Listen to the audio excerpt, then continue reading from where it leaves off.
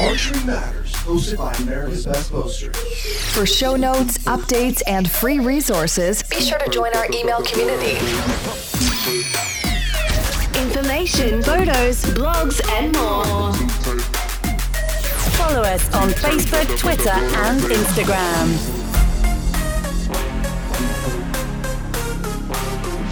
We're available at the App Store and on Google Play.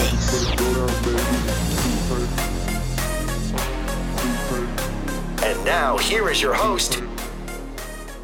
Hey guys, welcome to Archery Matters, hosted by America's Best Bowstrings. My name is Tanner Guy, and today we're going to be talking about the ASA event happening in Foley, Alabama, and what kind of information you guys should know going into the first 3D target event of the season. Alright guys, so we've got the ASA shoot coming up this weekend. It's the 26th through the 28th. It's going to be in Alabama.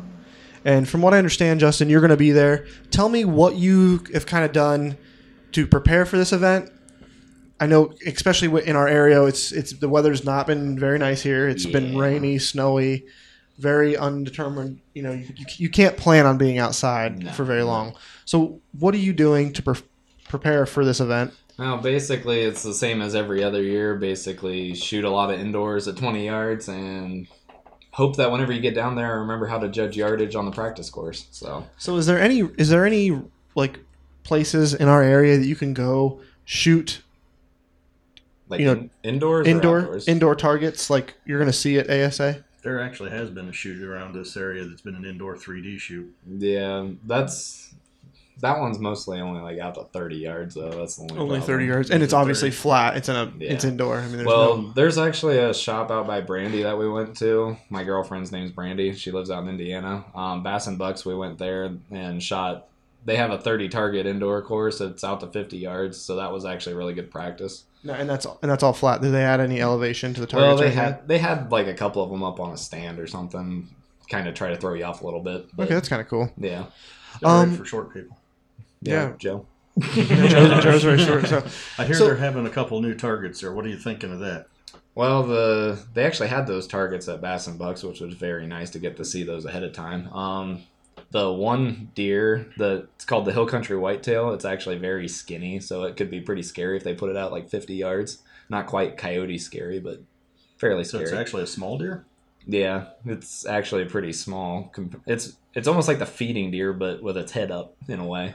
And antlers. And then the Blessed Bucks, the other one, they're bringing it back. It's a fairly large target. So what's the smallest target that you're going to see there?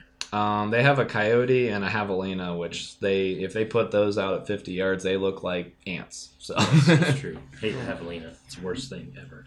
And I shoot known yardage. So what kind of equipment are you going to be taking? What's your preparation in getting your equipment set up to go? Well, basically for me, I run the same setup all year. I'll just change arrows on my bow, retune it, To what? What do you...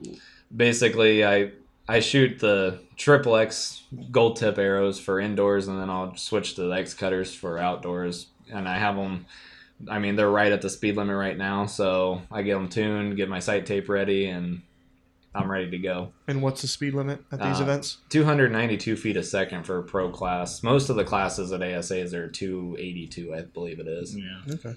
So who's going to be at this event? Is this an international event? We're going to see people local. Are we going to see people in our area go to this event? Pretty much a lot of your big name pros are going to be there, mainly from the United States. Every once in a while you'll have an international person come in, but like you'll see Levi Morgan, Dan McCarthy, Tommy Gomez, Nathan Brooks, all your big names in the 3D target industry. And they're showing up for what kind of prizes? What are they looking to pay out? It depends a lot on what bow company they shoot for, honestly. I know basically if you win, you'll get close to between $20,000 and $30,000 probably after everything's said and done. So it's a pretty good payout. So it's worth the long drive there essentially, and the nice weather. Contingencies really make up a huge part of it. So Justin and Joe, you both went to the event last year. Is there anything going to be majorly different I know maybe the location. There's a different location. Yeah, right? I was going to say the location's going to be very different. Well, probably not very different terrain-wise, but it's going to be different. The last few years it's been in Gainesville, Florida, which they moved it a few hours west to Foley, Alabama, which is right on the Gulf Coast, basically. So I would assume it's going to be very similar to Florida. You still got the sand, the pine trees, and the flatland. They'll mess you with a little bit of your target's going to be in the woods a lot more, and they'll put some logs in your path to try to trick you on yardage. Got to be a little exciting just going to a new venue. Yeah, the last couple years that we've been there, they pretty much have the same venues. They actually have 2, I think it is, this year that are new. They have one in Augusta, Georgia, and then this one in Foley, Alabama. So it'd be pretty nice to go to new grounds. And It'd be pretty awesome to go to Augusta as a golfer. Yeah. But anyway, so who won last year? Do you guys have that information? Last year, Tim Gillingham won it.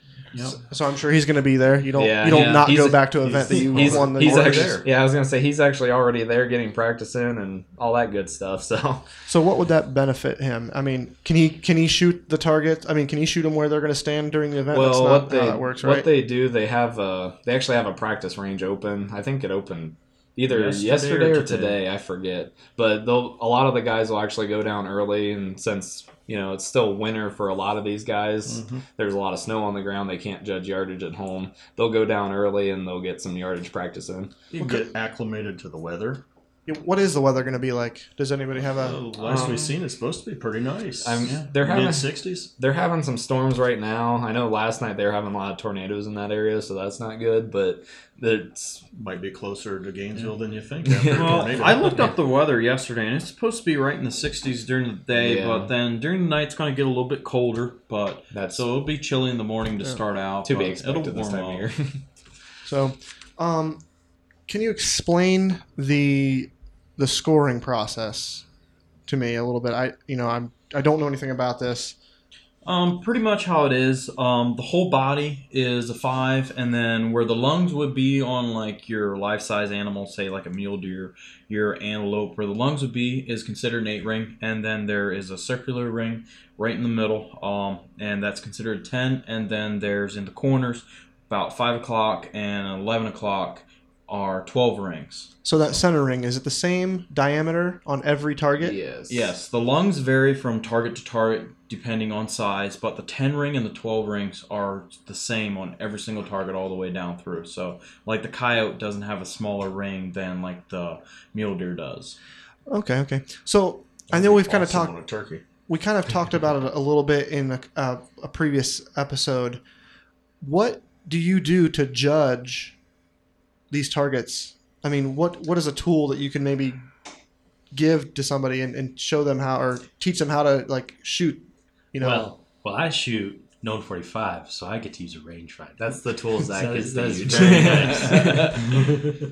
Pretty much your brain, just going off of repetition, like a memory bank almost is what I go on the size. But just seeing how small it looks to you, like. I get up there, I look at the size, I'm like, okay, it's like 45, 46 yards. So they do let you go out and look at the target, or no? No, once you get onto the range. I think, are you asking about during the tournament, Tanner? Yeah, I mean, what they do, you walk up to the stake and you have about 2 minutes to shoot your arrow. So you can walk up to the stake, you kind of look at the target. You can't walk past the stake, but you can stand there, you can judge for a little bit. And then you get your number and shoot it, basically. Yeah. Okay. So. Well, I guess if you guys have any comments or questions, we're going to run this episode a little short. I guess, is there anything that you guys want to say? So, anything you want to say? Predictions? You guys have any predictions? Let's make a prediction for the shoot. Let's see who's going to win. All right. So, Zach, what you got? I'd probably have to say Levi Morgan. All right. Joe? I'm going to go with Tim. He's been on a roll for the first few tournaments of the year always, so I'll go with Tim. I'm not going. Gillingham. Taller Tim. Different Tim. And Justin, you can't say yourself? Well, I'm actually not going to make a prediction since I'm going, so we'll just let that one go. No Pete Rose in it? Yeah, I don't want to predict myself and sound like that guy, and I don't really want to pick other people and do myself an injustice and pretty much count myself out already. I don't blame you. All right, guys. So I think we're going to close this up. We'll have next week. We'll have a little more information about how people did at the ASA and go into detail of that. So I guess stay tuned. All right, guys. Say bye. See ya. Peace. For show notes, updates, and free resources, be sure to join our email community. Hey guys, this is Tanner, the host for Archery Matters, and I just want to let you guys know that on our Facebook page, we're going to be giving away a complete set from America's Best Bowstrings once we hit 1,000 likes. So go ahead and share that up, and your name could be drawn to win a complete set of your choice from America's Best Bowstrings.